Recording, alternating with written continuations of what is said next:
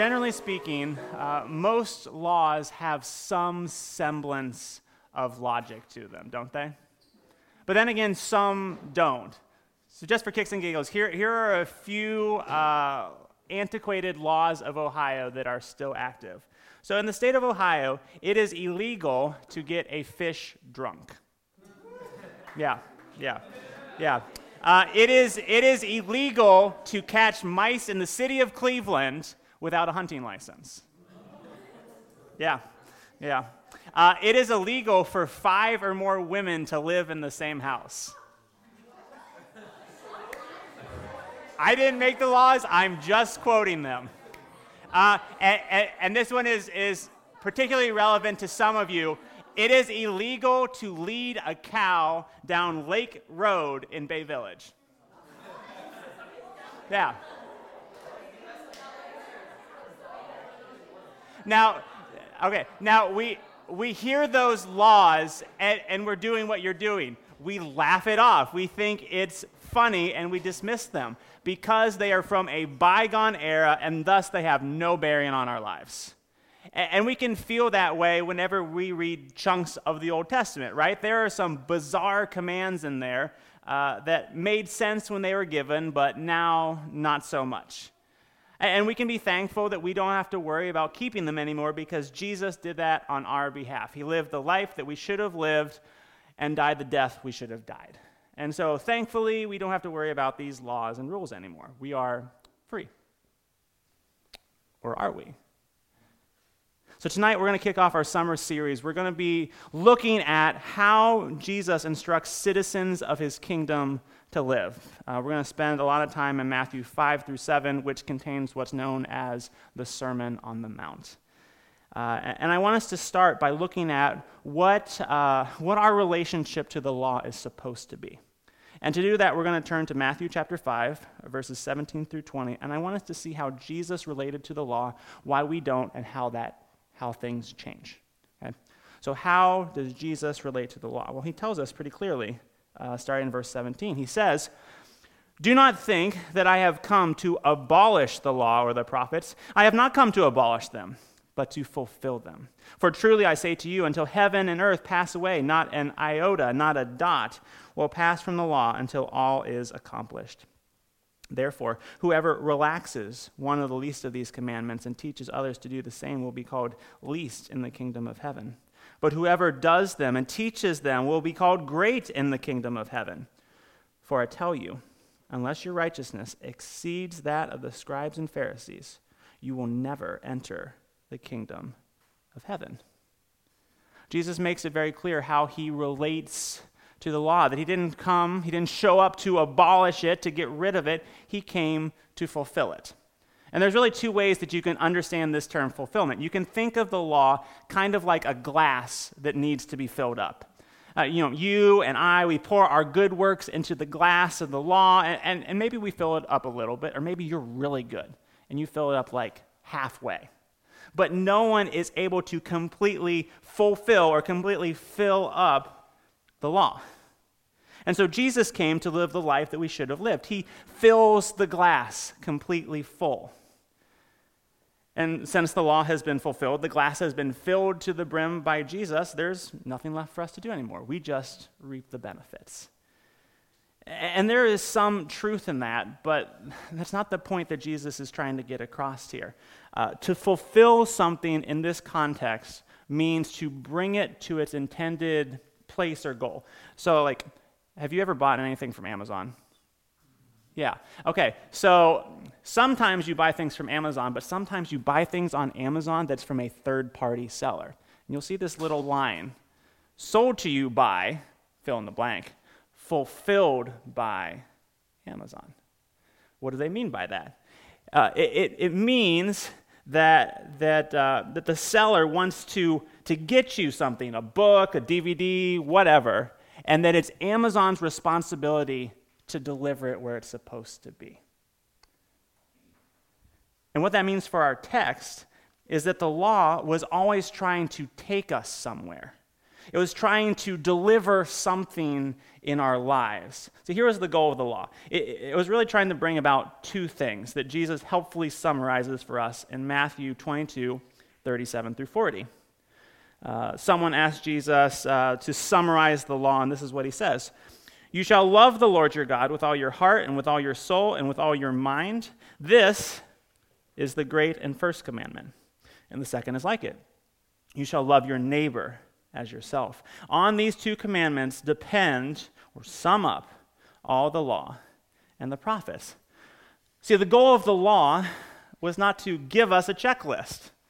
The goal of the law was to shape us into the people of God, those who love him and love others. And so what we see Jesus doing is not removing the law from our lives. We actually see him intensifying it. If we were to read on after our text, 6 times Jesus will say, you have heard it said, but I say to you. And each time he is taking the law and he's fulfilling it. He's intensifying it so that it gets us where we're supposed to go. So for example, he says to them, the command to not murder, that's good, but it doesn't completely fulfill the law. It doesn't take you where it's supposed to go. And so if you are going to be God's people, you don't even get angry. Or he's saying, it's a good thing that you have not committed adultery, but the intended transformation into citizens of my kingdom goes much deeper than that. And so don't even look lustfully at another person. Do you hear what he's doing? He's taking the law and he's raising the bar, not to show us that we're all sinners, though that is true. The law was given so that God's people might show the world through their actions what he's like. Which means that there are standards and expectations that you and I are supposed to meet as Christians.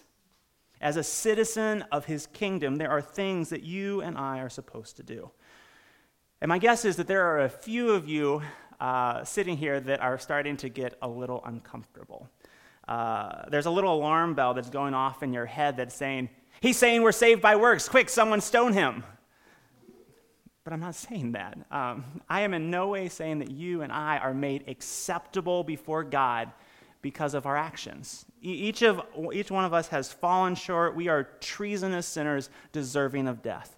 And Scripture makes it very clear in places like Ephesians 2, 8, and 9 that by grace, you and I are saved. It's not of our own doing. It's the gift of God. It's not a result of works so that no one may boast. And so sin, hell, etc., all that's what we're saved from, apart from anything that we have done or could do. But what Jesus is talking about here, what I'm trying to talk about, is what we are saved to. Paul continues on in Ephesians 2:10. We are God's workmanship, created in Christ Jesus to do good works, which God prepared in advance beforehand that we might walk in them. See, there is an expectation on you as a member of God's kingdom. There is a way that you and I are supposed to live. And that's what the Sermon on the Mount is all about. It's not trying to hit you over the head with your sinfulness, though it can have that effect. It's really trying to explain practically how you and I fulfill the law, how you and I live the way that we were created to live, loving God and loving others. And let's be honest, we resist that so hard, don't we? We think to ourselves, this is not what I signed up for. I signed up for grace and forgiveness and heaven, not someone dictating how I live my life. And that line of thinking shows us what our root problem is with God's law. See, each of us relates to God's law, to his word, in one of two ways. We either see it as a shackle, an unobtainable burden that we need to be freed from.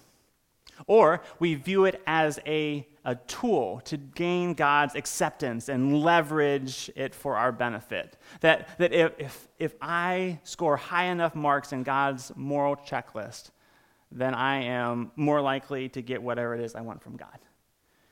And what's interesting is that both of those things come from the same root belief, that God really doesn't deserve to call the shots. That God doesn't actually know what he's doing. Oh, sure, we're all here for being saved from eternal damnation and God loving on us. That sounds wonderful. But these expectations, these commands and restrictions, we actually don't think God knows best when it comes down to it, which is why we don't do them. That's why we revolt against these instructions we find in Scripture, because deep down we believe that God is wrong and that we know better.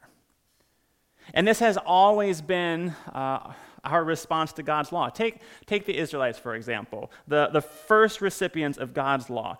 God had given them the law to guide them to live as his people, but they continued to rebel to the point that when Moses is getting ready to die, at the end of Deuteronomy, he tells them, you are a lost cause. I'm going to die, and you all are going to keep rebelling. It's just what's going to happen. And so he tells them that they actually need a more in-depth treatment program. This is what he tells them in Deuteronomy 36. The Lord your God needs to come and circumcise your heart and the heart of your offspring, so that you will love the Lord your God with all your heart and with all your soul, that you may live. And that is a strange treatment plan to us. But it gets a little clearer as we move along the biblical story. When we get to the prophet Ezekiel, in Ezekiel 36, 26 through 27, he says, I will give you a new heart and a new spirit I will put within you, and I will remove the heart of stone from your flesh and give you a heart of flesh, and I will put my spirit within you and cause you to walk in my statutes and be careful to obey my rules. And this is what Jesus does. Jesus comes to earth and he fulfills the law. He loves God and others completely and perfectly. He shows the world what God is like. And through his compassion, his acts of mercy, and ultimately his death on the cross, he reveals God's great love for us and that he always acts with our best in mind. And then something amazing happens, right? He had promised that after he rose from the dead, after he returned to the Father, he would send his Spirit. And his Spirit would indwell us, would live in us, and enable us, because we have experienced God's love, to truly show the world what God is like. The Spirit transforms our hearts. It empowers us to fulfill the law, to love God and others as we ought. And so here's the point. This summer, we're going to explore what it looks like to be people of Jesus' kingdom. But we'll never receive what the Sermon on the Mount offers us. We will never receive it as we should if we first don't understand how God's word relates to us. It's not a measuring stick to see if we're good enough. Rather, it's the thing that guides us to what, in Jesus, we're all called to be. Those who love God and those who love others.